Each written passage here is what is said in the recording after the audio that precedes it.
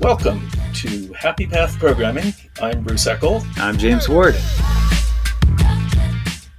So I had a tweet this morning that I thought would be interesting to discuss with you. So I asked people in a poll, what's keeping you from migrating your server-side stuff from Java to Kotlin? And the options I provided were insufficient value, company policy, technical difficulties, or other. And asked people to reply. So 54% currently, with 66 votes, said insufficient value. And so I wanted to dive into that a little bit more. I'm convinced that there's sufficient value in Kotlin to move from Java, but apparently that's not everyone. Well, but you were asking a very specific question. You were saying, why not take your server-side application and move it over? True. They already have a server-side application that's working, presumably in Java. And it's like, what is the benefit of them? And they have a crew of people who know how to maintain it. So what is the benefit of taking that and rewriting it? That's a good point. I didn't ask, why did you choose Java over Kotlin for a new application or Totally something? different question. Yeah. So I can see that while I might be convinced that Kotlin has sufficient value over Java for me to use, is it sufficient value for me to migrate a Java application to? And yeah, I can see that that's very different. That is because could be a lot of work. There's a lot of debugging. You have something that works, and if it goes wrong, you can go in and find the problem. Well, and do you remember long ago I came up with a definition for, maybe not a definition, a way to talk about what enterprise software is? No. Because you and I have discussed this a lot. It's like, what is enterprise software? Okay, what does that even I don't mean? recall it, so I would like to hear what is. So do you remember DHH's, I'm pretty sure it was DHH, but maybe somebody else invented this, which was move fast and break things, right? I think I'm saying that right? I thought that was Facebook. Maybe it was Facebook. And they certainly break things. So maybe it wasn't DHH, maybe it was Mark Zuckerberg that said that. I think that is Facebook. But anyway, DHH had something too. Yeah. So my way to talk about enterprise software related to that is move slowly and break nothing. Is I think kind of what captures the difference between enterprise software and non-enterprise software. See, because my definition, after many years of being confused about what it is that it's trying to figure out what is common among all the things that these companies need, so that it can, and then they need to adapt it to their particular needs. And so there's things that are common, databases and connecting with the world and UI and all that kind of stuff. There's all that. All that there, and then there's the customization part. Yeah. And so I think that versus off the quote unquote off the shelf software, which just does what you need it to do. This is like you have to take these pieces. So a unique trait to them. of enterprise software versus non-enterprise software is the need for dramatic customization of. Yeah, and the reason that we had all these different libraries, so many of them which were just shots in the dark. I mean, EJBs were that was a ivory tower analysis, and then they pushed it on everybody, and it cost billions of dollars of loss over the years because somebody thought it was a good idea.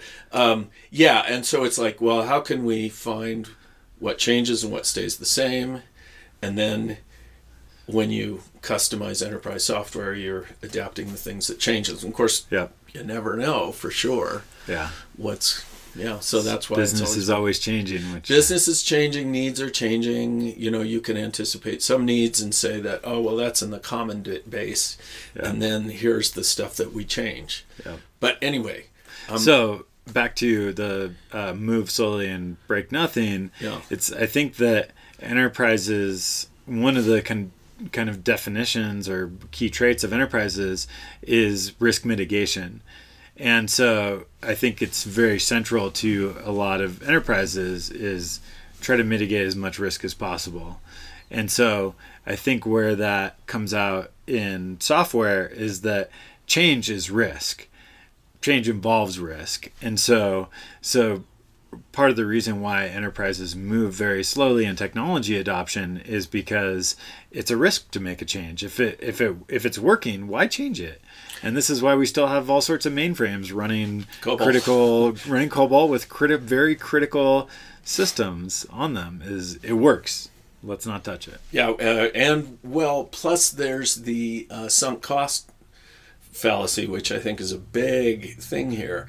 It's like, because you look at your COBOL program and you go, we spent millions of dollars developing that, and so changing it is expensive. And so the idea is that, well, if we were to rewrite it in a new language, that would cost us the same amount. Yeah. And have the same impact. But it wouldn't, because A, they know what the system is supposed to do, and B, you're using much more sophisticated tools. That's right. Hopefully better, more modern. But we've been fooled before. I mean, you remember Ada.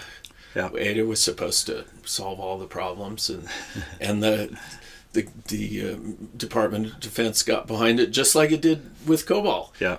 That is COBOL would have faded away if the DoD hadn't said, well, this is clearly the good language, and so we'll get behind it, and pushed it on a whole bunch of companies. Yeah. So, we have a bad history with the DoD deciding. Well, I guess maybe the more meta-related point is that we've been burned by being told, oh, this thing is better and you should move to it.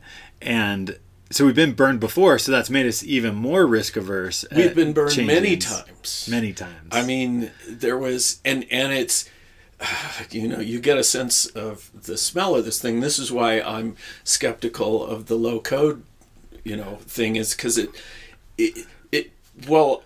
one side it's like, sure, a system that allows you to put together an application with less effort, I'm all for that. Yeah. But when the marketing people get excited about it, it just stinks That's to high the red heaven. Flag. It is the red with flag. Any technology. When the marketing people get excited about it, oh man, run away. Kinda. It's just let's just say it's worrisome. I mean, the last time I really saw it was the AI revolution in the 90s, which nobody remembers because it wasn't. Yeah. And SOA, man. Marketing got so excited to have that term. SOA, you need your SOA. Oh, and you're so well, and then they also had RIA. We got excited about RIAs. Well, and back then client server was a big thing, and it's like that was. It's weird that marketing really likes to have like a term. It's like they find that term. HTML5, Web 2.0. So it's a package. It says we have this thing, you want it. And there's so much value you need to rewrite into this thing. And that is all packaged in that term. Yeah. And I've definitely seen this sentiment in terms of Kotlin, where people are like, oh, you keep trying to tell me Kotlin's better, but I just don't trust you because I've been burned by this before with Scala or with with whatever, right? They've been burned, been told that XML that there's this silver bullet that if they just change everything and adopt this new thing, life will be so much better. And so I definitely see a lot of reluctance. So we've been burned, so we can only have compassion for that reluctance. Yeah. It makes sense. We should be skeptical because there are people out there who want to take your money and not give you the value that they promised. Yeah. That's a common thing. And and the only way to really understand it is is there a better way? Because it's like, well, it's what Jeremy and I are going to do in the next few days. We're having this Rust retreat, and we're going to delve in and analyze it and see, what is this thing that everybody's been raving about? Right. And programmers are raving about it. So it's like, well, that's true. And people that I trust. So I'm going, well, there's something in there. It's more, does it meet my needs? And I guess that's the thing. It's we have a tool that's going to meet everybody's needs. It's universally great. You should buy it. Yeah. Versus understanding that, well, your needs are different than others' needs. And That's true. maybe Rust is, I mean, I just read an article comparing Rust and Go, and this guy was a Go fan. But he was, I mean, I think he was, looking at Rust seriously. Yeah. But in the end, he's still biased towards Go. Huh. But maybe he's right, because it's Or easier his uses for a needs. bunch of things. Whereas with Rust, maybe like you're creating a particular kind of thing, and you go, well, that's what we want because of performance. Right. I don't Yeah. know. Yeah, I guess that's where its heart is. Value is in the eye of the beholder, or within your needs define what brings you value, and so it can be different for everyone depending on what they're building, what their team makeup is like, what their there's probably so many factors. We're misusing the term marketing too, because marketing is actually figuring out what the customer needs, and it's gotten polluted to the point where it's basically, well, and even a good salesperson is someone who figures out what his customer needs and whether it's a good fit, and doesn't just push whatever product that they have. Yeah. So, but that's all gotten biased in the interests of Money. pretty Yeah. much. Yeah. Pretty much.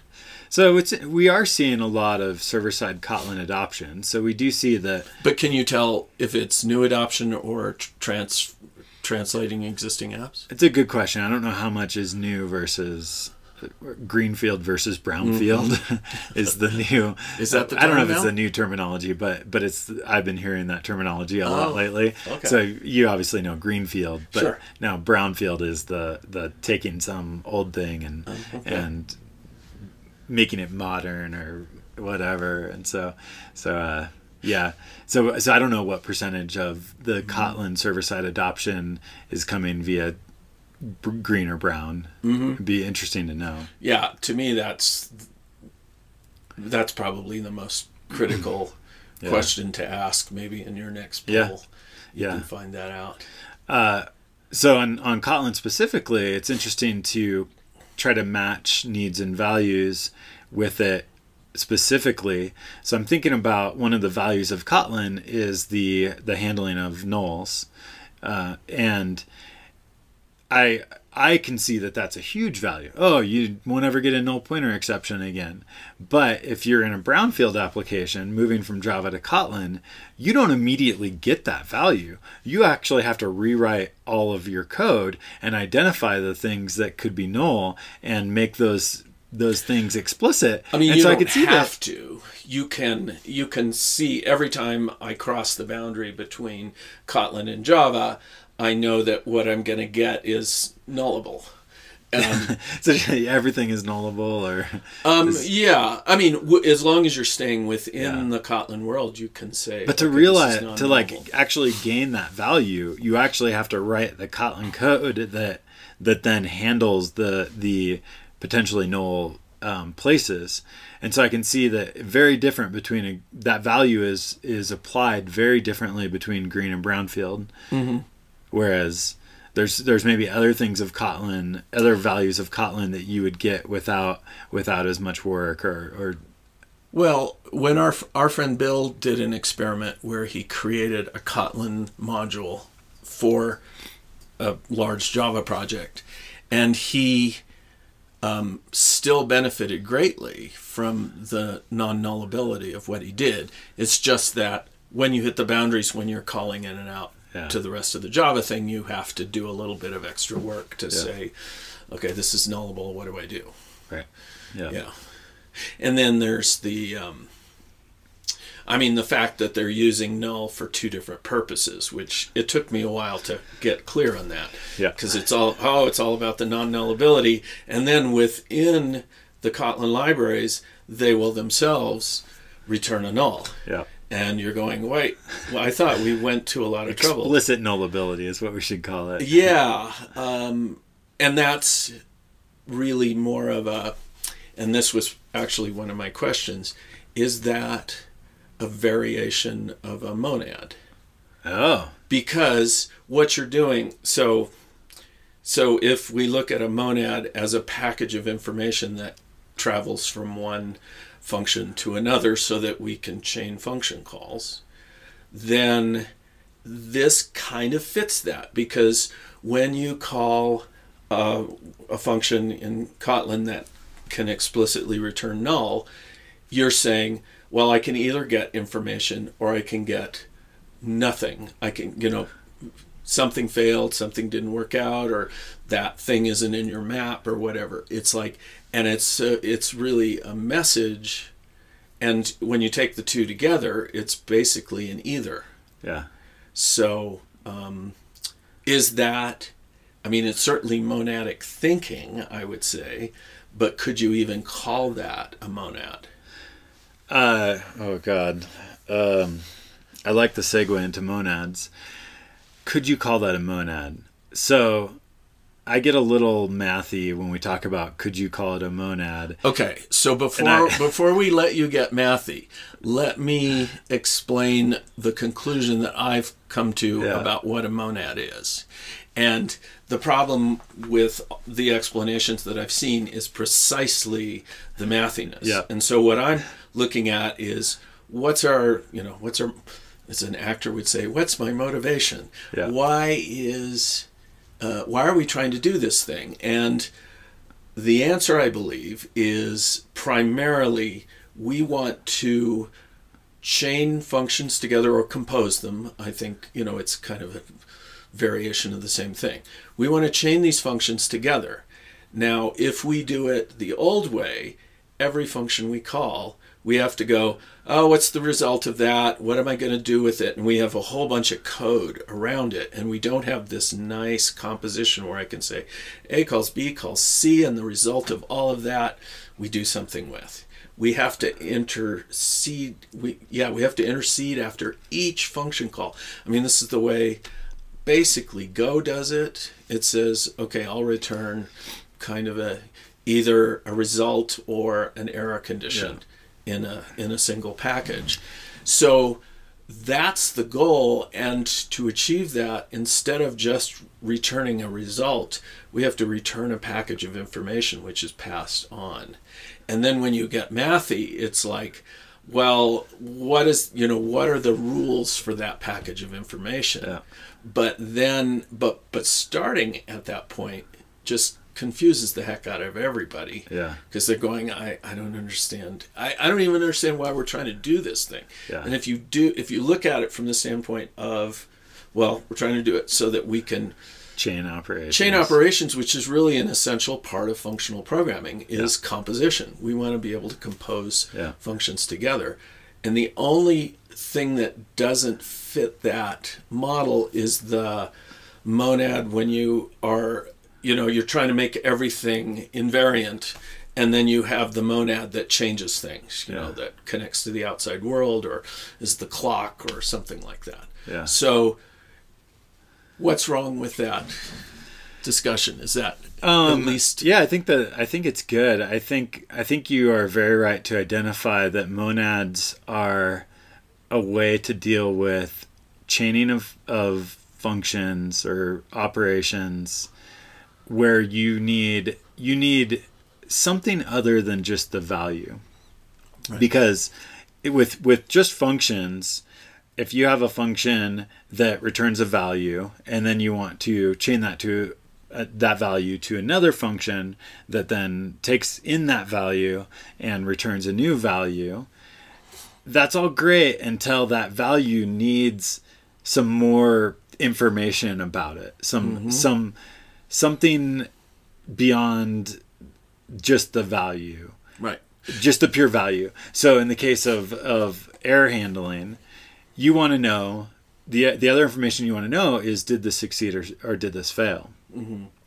And if you don't just return the value like this succeeded, but instead you return something that says, did this succeed or did this fail? And if it succeeded, here's the value. Package of information. Yep. Mm-hmm. Then now all of a sudden your function that you want to chain that to needs to take that that thing that holds the information about did this succeed or did this fail, and know how to extract the value out of it, or know how, in the case of failure, to move on. Which makes sense to me when I put it in the context of the problem that we're trying to solve. But when you start with that and go, oh, well, it's a monoid in the category of endofunctors, and it's like, I don't know why we're doing that. But if you look at it if we start with this explanation, then you say, oh, and each function has to have a way to unpack it and then pass its own package of information along. Yep. Okay, so I get that now. So to take this example further of air handling, all of a sudden then the functions that you want to chain on, your second, third, whatever functions, if we don't have monads, they would have to take as a parameter the thing. I don't want to call it a box or a burrito or whatever, but they need to take the thing with more information, and then inside of that function be like, okay, here's what I need to do if it's a success. Here's what I need to do with it if it's a failure. And it's good that you brought up Go, because Go has the air tuple returns, which is just a convention. Just a convention, but that requires if you were to pass that result to a function, you would, in your function, then have to look, is this a success or a failure, and then decide what you want to do. And I don't know, I haven't seen any examples of people doing that. I think mostly it's just call the function, check the result. Yeah. So what if we had a way to chain operations together that inherently knew what to do if it gets a thing with more information, and could then provide a way to continue the chaining, to enable chaining with as much chaining as you want to do. Mm-hmm. And so I think that is a good way to look at monads. What I don't know is that the only way to look at monads. I think maybe some deeper functional programming language experts may say that's only one aspect to monads. But when you look at I'm not sure. The Zio library, it says, okay, we're going to handle errors, and you can attach environment, you can attach time, you can attach these other things to it, and we'll pass all those things through as monad calls, so you can chain your calls together, and it still seems to fit. Yeah. And it also, because when people start talking about burritos, it's like, I don't know, why would they choose that? Whereas if they'd simply said a package of information. That would have been, because why do you need to have the extra abstraction of a burrito? That's right. Somebody's being cute. Yeah. I think I'm not totally sure if monads only involve the package of information, or if that is just a very common thing that we use them for. Because there's so many different places where monads get used, but I think ultimately the chainability is central and necessary, because I don't think you would ever use monads if you never wanted to do any chaining. If you for some reason a thing only did one thing and you didn't need to do any chaining of operations, I don't think there's any reason for monads. No, I can't see that.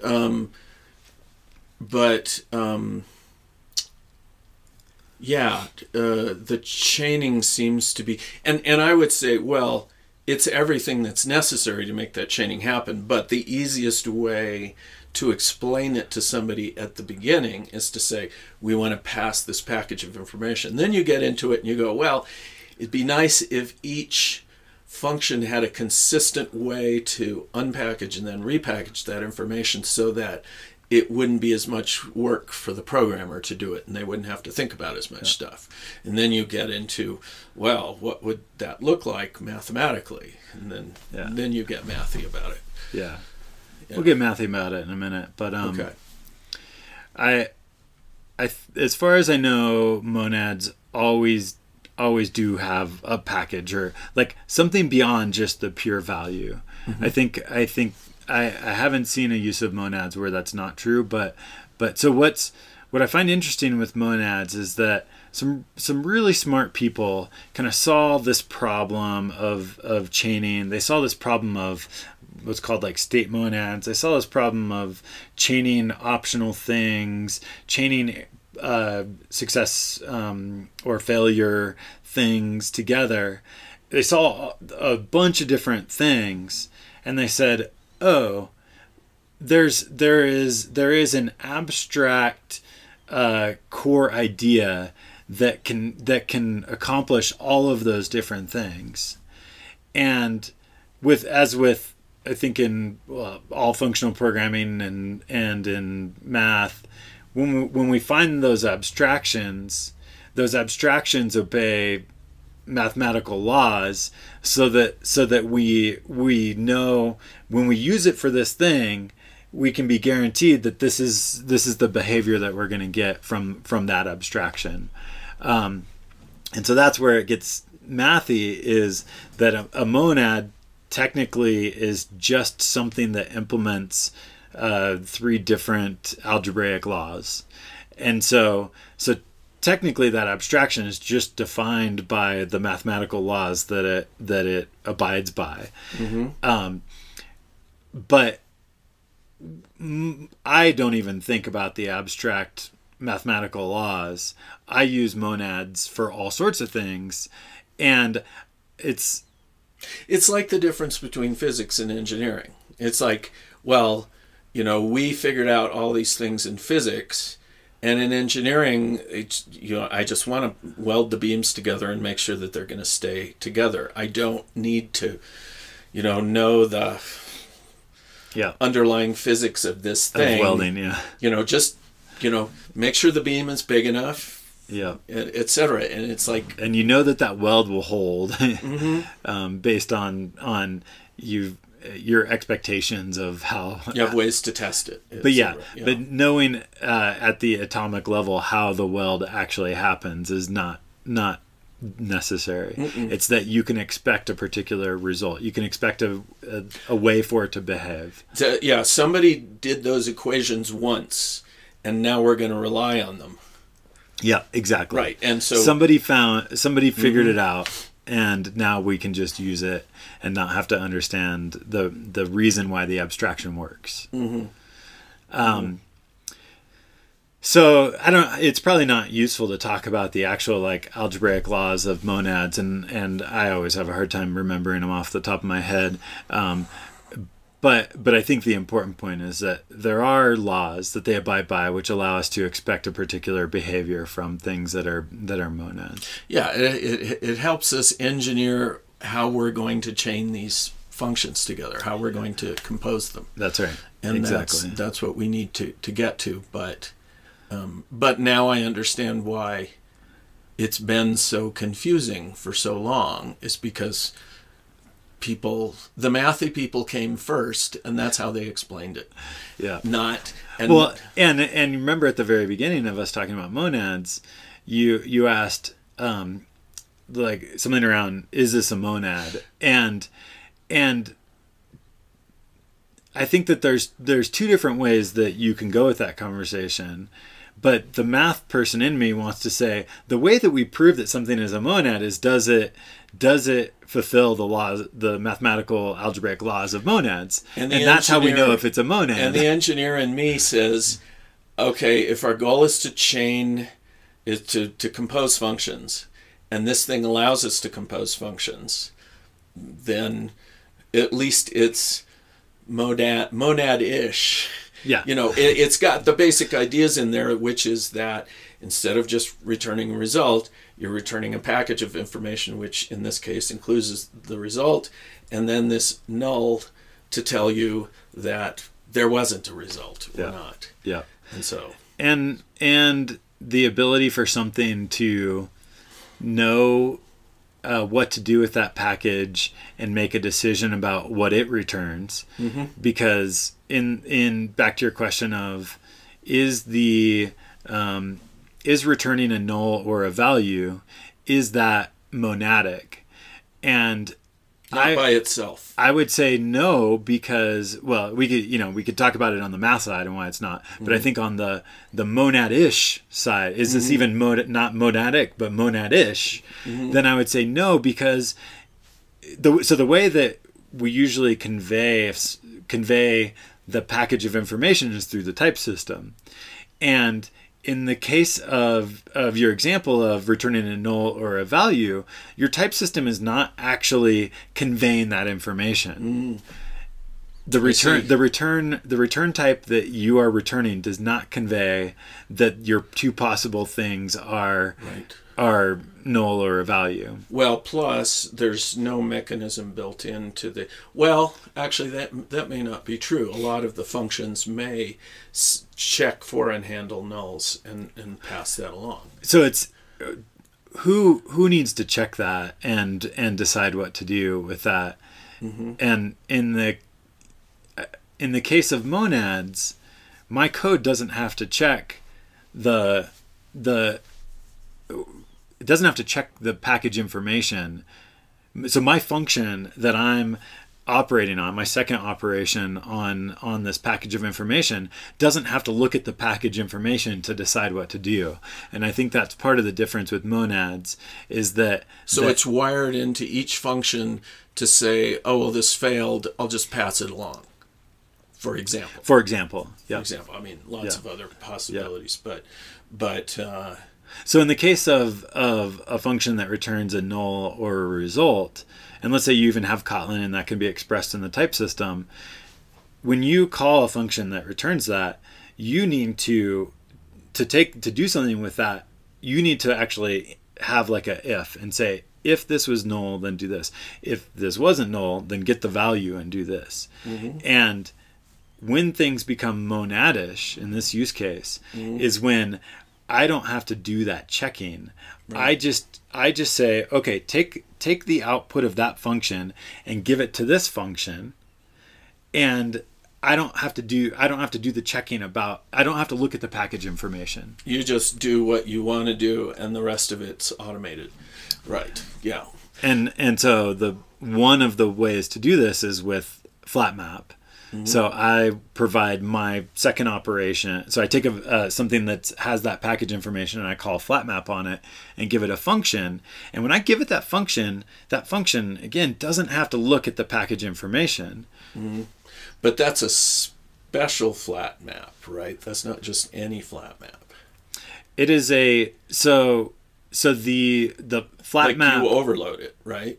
So on the case of an option, option has a FlatMap function, right?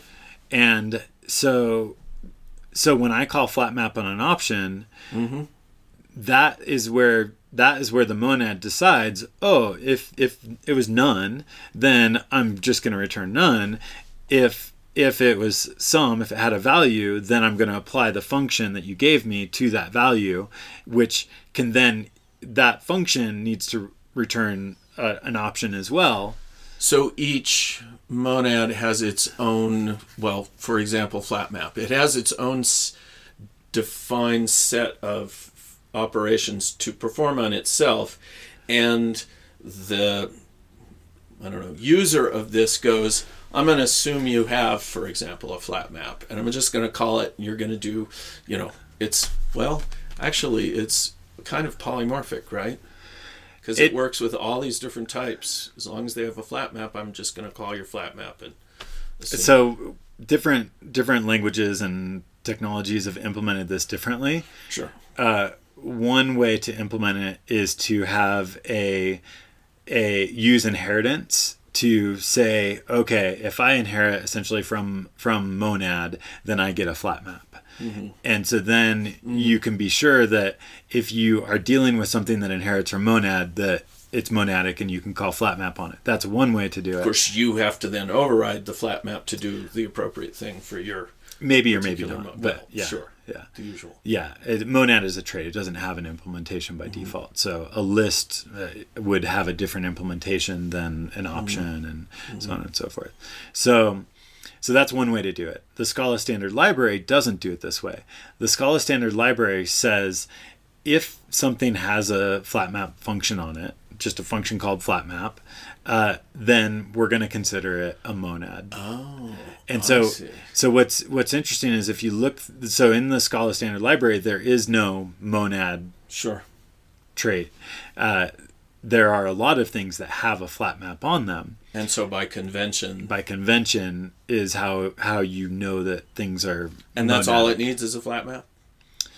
I think it needs a flat map and a filter. Well, filter would be different. So where this actually matters is two places in Scala Standard Library. One is that in the documentation, it will say this is monadic. And so it's kind of like just conveying information to the user, like this is monadic. And then the other place where it gets used is that chaining these monads together is nesting, right? So if I have something that returns a monadic value, and then I want to perform another operation on it with a flat map, and then another one on that value, and then another one. I'm just doing this very deep nesting in my code, and it's kind of cumbersome and doesn't look very nice. And so, as far as I know Haskell, but maybe it came before Haskell, there was a language syntax that knew how to make dealing with monads look imperative so making it look. You actually structure your code like first I do this, then I do this, then I do this, then I do this. Yep. So make it look imperative. I do this and on different lines instead of nesting. Mm-hmm. And in Haskell it's called do notation. And so in Scala they created their own do notation thing that knows how to handle monads. And so when you are using the do notation, which is with a for, the for syntax in Scala, to get that imperative style of code, which reads and looks a whole lot nicer, in order for you, the Scala compiler enforces that in order for you to use something in that way, in that do notation style, it has to have a flat map method and it has to have a map method. And the reason why it has to have a map method is because when you get to the last statement in do notation, you don't call flat map, you call map. And so it's really just the syntactic sugar around the chaining through flat map and map to make your code look imperative. Yeah, because a lot of, like even Java 8 kind of took on that. Do this dot, and then on the next line dot, do the next thing, dot, do the next thing, which I think originated from functional programming, that style of chaining things together. So you can't do that with monads. You can't do that style of chaining with monads because the way that you chain monads is through flat map. And so that's why you get into the nesting with monads, is that you're not calling you're calling something that takes a function as a parameter. And so that's why you end up nesting deeper and deeper and deeper by default. Whereas in the Java style that you're talking about, you're not calling things that take functions. You're just calling methods on a thing. And so you can do chaining. And that would just be like function chaining basically without monads. But you could. It seems like if each one of those returns, a package of information, then the next one could accept that and do something useful with it. Maybe not as nicely as what you're talking about, but it still could. Yeah, could you have syntax that would give you like the dot notation across monads? Not with our current languages that I've seen, because the way that you operate on a monad is by calling flat map with a function that's going to do that next operation. Which I see makes sense because you're wanting to have all of that internal scaffolding that you don't have to reproduce for each function. That's right. Right. So that makes sense. But now I'm also intrigued by this idea of being able to and see what the null versus value thing does in Kotlin, which is a compromise for sure, because they could have, they knew about monads, they could have gone full monad. Yeah, they could have gone full monad. Full monad, but they chose not to for the same reason that C++ is backwards compatible with C. I think they thought it was going to be too big of a shift. Yeah, but it does allow you to chain things together, and then each one can say, oh, if it's null, pass it on. Yep. If it's not, and let somebody else deal with it, or maybe even include, say, an exception that gets thrown, or some kind of error condition. Yeah, so I've seen some discussion on Twitter around the Elvis operator and how in JavaScript and in Kotlin and other languages too, I'm sure, it was really just used for nullability and being able to walk through a chain of nullable things. Mm-hmm. But that is one specific place that you would want to do chainability. And one of the discussions that I saw was saying it would have been a whole lot more interesting if they had done that, enabled that syntax for anything that can be chained, basically through monads, instead of just for nullable things. And I thought that was interesting. I think what they would eventually have gotten to is something like do notation, right, for doing that chaining. But it was interesting that JavaScript and Kotlin only looked at that problem, chainability for nullable things, and they didn't look at, we might want to chain asynchronous operations in the same way, or we might want to chain other things, and other monadic things in the same way. And how can we generalize this instead of making it specific? The nice thing about making it specific to just nullability is that it constrains the problem and makes it a lot easier to learn and a lot simpler, and to implement with the compiler and all that kind of stuff. Yeah. Mm-hmm. And whereas do notation, much more powerful of a imperative syntax for doing chaining of things, because you can do it with anything with a flat map, basically. Mm-hmm. But at the same time, because it's so general, it is more confusing. I remember when you and I were first learning monads, we were confused. Well, you were learning monads. I was confused about them for way longer. But I remember we were specifically looking at chaining Scala futures with using the do notation, and we're confused about something related to that. And so I think that in some ways the generalness of do notation and monadic operations in Scala makes it harder to learn and more confusing. Absolutely. It increases the surface area. This is definitely, now that it's starting to come together for me, I can see exactly why it's so much more confusing, and why you don't want to drop all of that stuff on somebody right away, which is pretty much what everybody does. Yeah. And they try and mitigate it by going, well, it's a burrito, but that just confuses the situation, I think. Yeah. Yeah. So one of the things that I've said a number of times around monads is I really think people should use monads for years before they try to understand what they actually are. Because I fell into the trap of, monads are so cool, and everybody's talking about monads. I want to understand what they are. And it really kind of threw me off from what I think needed to focus on at the time, was just use monads and learn the abstraction, the generalized abstraction later. Yeah, well, it's essentially what I'm saying start with the motivation. It's like, how does this help me? Yeah.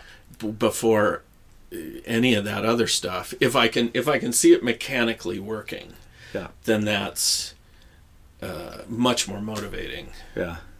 But it's, I don't know if...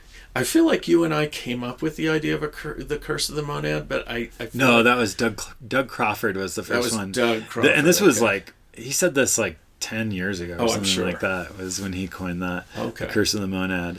Yeah. But yeah, right. You should say what the curse of the monad is. Well, as soon as you understand what monads are, you become unable to explain them to anyone else. Yeah, and we've been fighting that curse for going on 5-7 years now or something like that. We're gonna overcome it. Oh, I'm sure everyone is confused by monads that's listening right now, but because the curses so far. I feel like we've made some progress here, though, because Yes. well, but at least I don't know. I could be just becoming cursed. That's right. I could just be going, oh, I'm starting to see it now. Oh, the clarity is fading away. I can't explain it anymore. Yeah. So what now makes sense to you makes sense to no one else. No, but I feel like, I mean, that's kind of my thing, is remembering what it feels like to not understand something. So I think I might be able to hold on to this long enough to. Yeah.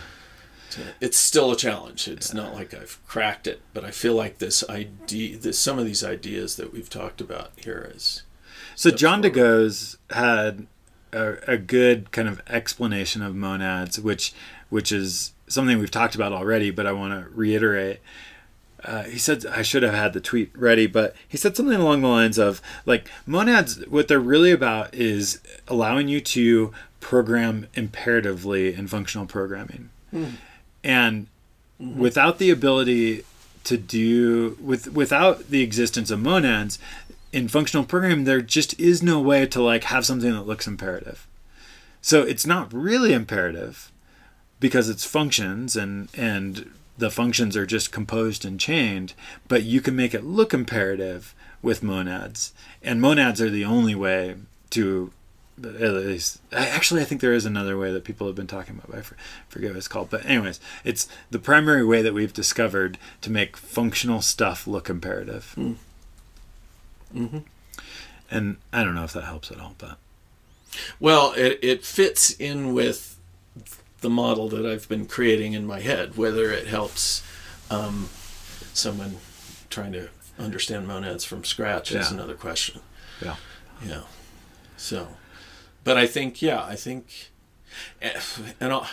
it's one of those things where I took a screenwriting class once, and the teacher was saying, so what you want to do is set it up so that when you hit this certain point in the story, in the reader or watcher's brain, it's like dominoes falling. It's like, oh, that means this, and that means this, and that means this, and I can sort of feel that happening. But I'm also trying to hang on to, but if you didn't understand anything about this, how would you gain entry? And I think the error condition is probably the most compelling one, because you've seen other approaches to try and handle errors. Yeah. And I just kind of an aside, one of the Kotlin designers had a nice blog post in the last month or two, and they were talking about exceptions. Yeah. You know which one I'm talking about. And he made some very clear distinctions about, here's where, because when they were introduced into C++, I was on the committee then, and I was trying to figure out, what is this? This doesn't look anything like what I'm used to looking at. And it was supposed to handle all. It was the unified way of reporting errors, and the goal was ultimately to be able to recover from errors. Yeah. And I think what this blog post pointed out was, there are such things as recoverable errors, but they're really rare. And then everything else is really just reporting, and the exception, using an exception whose primary goal was recovery to do everything, was a mistake. Yeah. And then Java took the mistake and ran with it. Yeah. And now Kotlin did too. Well, which Kotlin we're going to talk about with Cedric next week. Oh, yes. So that's one of his topics. He wants to revisit some things we talked about with Kotlin. Yeah. And the exceptions is one of them. So there'll be more about that. And they didn't, I would kind of guess they would have probably, if they were able to start from scratch, they would have narrowed them down to be used for things that you could actually recover from, and then do something else for everything else. Yeah. But they had to, they're working on the JVM, so they had to deal with that. What Java does. Yeah. So, but they don't have checked exceptions. So there are no checked exceptions added in Kotlin. Yeah. And they don't respect checked exceptions from Java. So Interesting. there is a change there.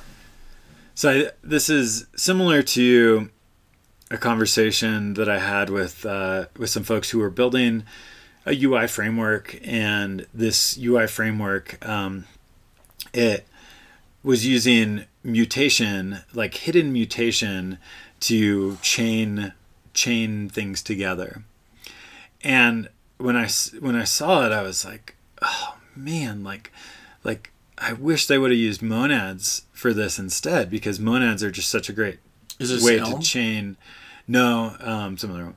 I don't want to disclose because I'm going to talk dirty about them and Air.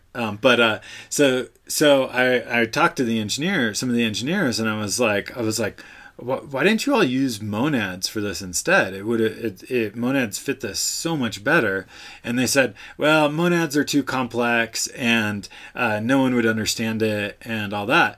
And I've wondered if that attitude towards monads, which yes, monads, they are, like, as we've experienced, like, it's not the easiest subject, but I wonder if the attitude towards monads of, oh, nobody can learn it and they're too hard, has actually propagated using inferior design choices and kept people from something that they really should do, like kept people from the way that they should be doing things, the better way. And I know this is always hard, and there's, it's hard to always know when you should go with the better way or not. But with monads, I'm always like, God, we should just like get over this monads are hard thing and just use monads where we should use monads. And where it relates back to your previous conversation is like, God, I wish Kotlin would use monads for their return types, because it just is so much better of a way. And yeah, people are going to have to learn monads, and that's going to be hard. But wouldn't we rather them learn the better way to do this than propagating the wrong way, the exceptions and that messiness? Well, I can't say I've ever seen an article which like says, here, use, because you keep saying it, you go, people should just use monads. Well, I haven't really seen an article that says, here we are using monads, see how easy it is. Don't see that a lot. And I think that's the direction that it needs to be taken from. Yeah. But do you know of any languages that are being developed that are using monads as first class, integrated?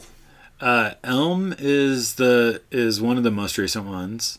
And then I think that... But they don't talk about monads in Elm. It's true. They don't really talk about monads, but yeah, it definitely is. And there is...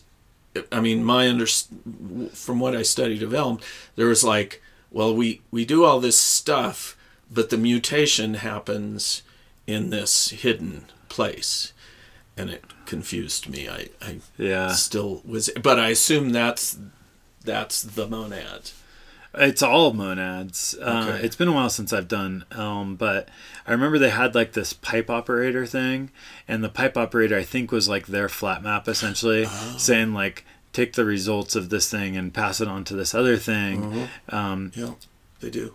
So I think that the pipe operator is essentially their flat map, but it's been a while. But that was pretty straightforward to look at. Right, and so what was interesting is I think you're right. They didn't actually talk about that as being monadic. They were very careful never to use the word monad. Yeah.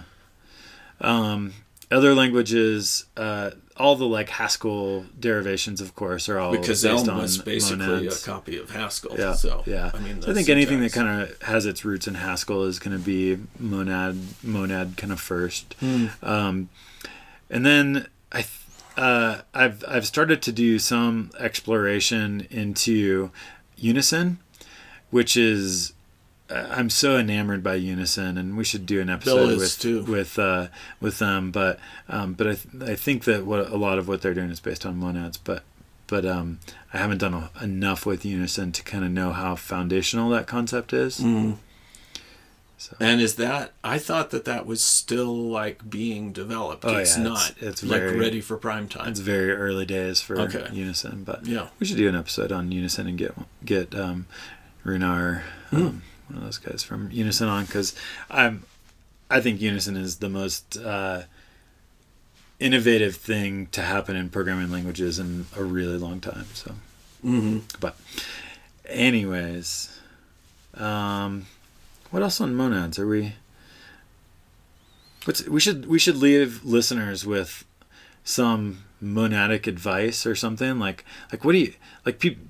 People I think are interested in monads. I don't know. My advice is use them. Just use them. Like when I started doing Scala, I don't know what that means though. Just use them. Well, I guess like in the case of Kotlin, monads are not used very often, and so. But there are. I mean, there's some articles showing here's what a monad would look like, and there's Arrow, which is the functional that's it. library for and Kotlin. That's monadic. Yeah. Okay. Yeah. Okay. So you certainly can use monads in Kotlin, but it's not kind of the default. It's not a path. first class. It's not in the core language and standard library like it is in Scala. Yeah. So use monads. Like a lot of people aren't really in a place where they can, and so or in a technology set where they can. So that's not good advice. I don't know. We'll keep trying to explain monads. Yeah. Whether or not people can use them. Yeah. Yeah. No, it's been an interesting challenge, but I'm starting to see it. Yeah. Well, and I think once you see that with functional programming, if you want to program in an imperative style, you really have no other option. And then I think when you get to like the highest level of enlightenment, you see mathematically why the laws are required to enable that. I'm not quite there yet. Okay. All right. That was fun. Thanks for listening.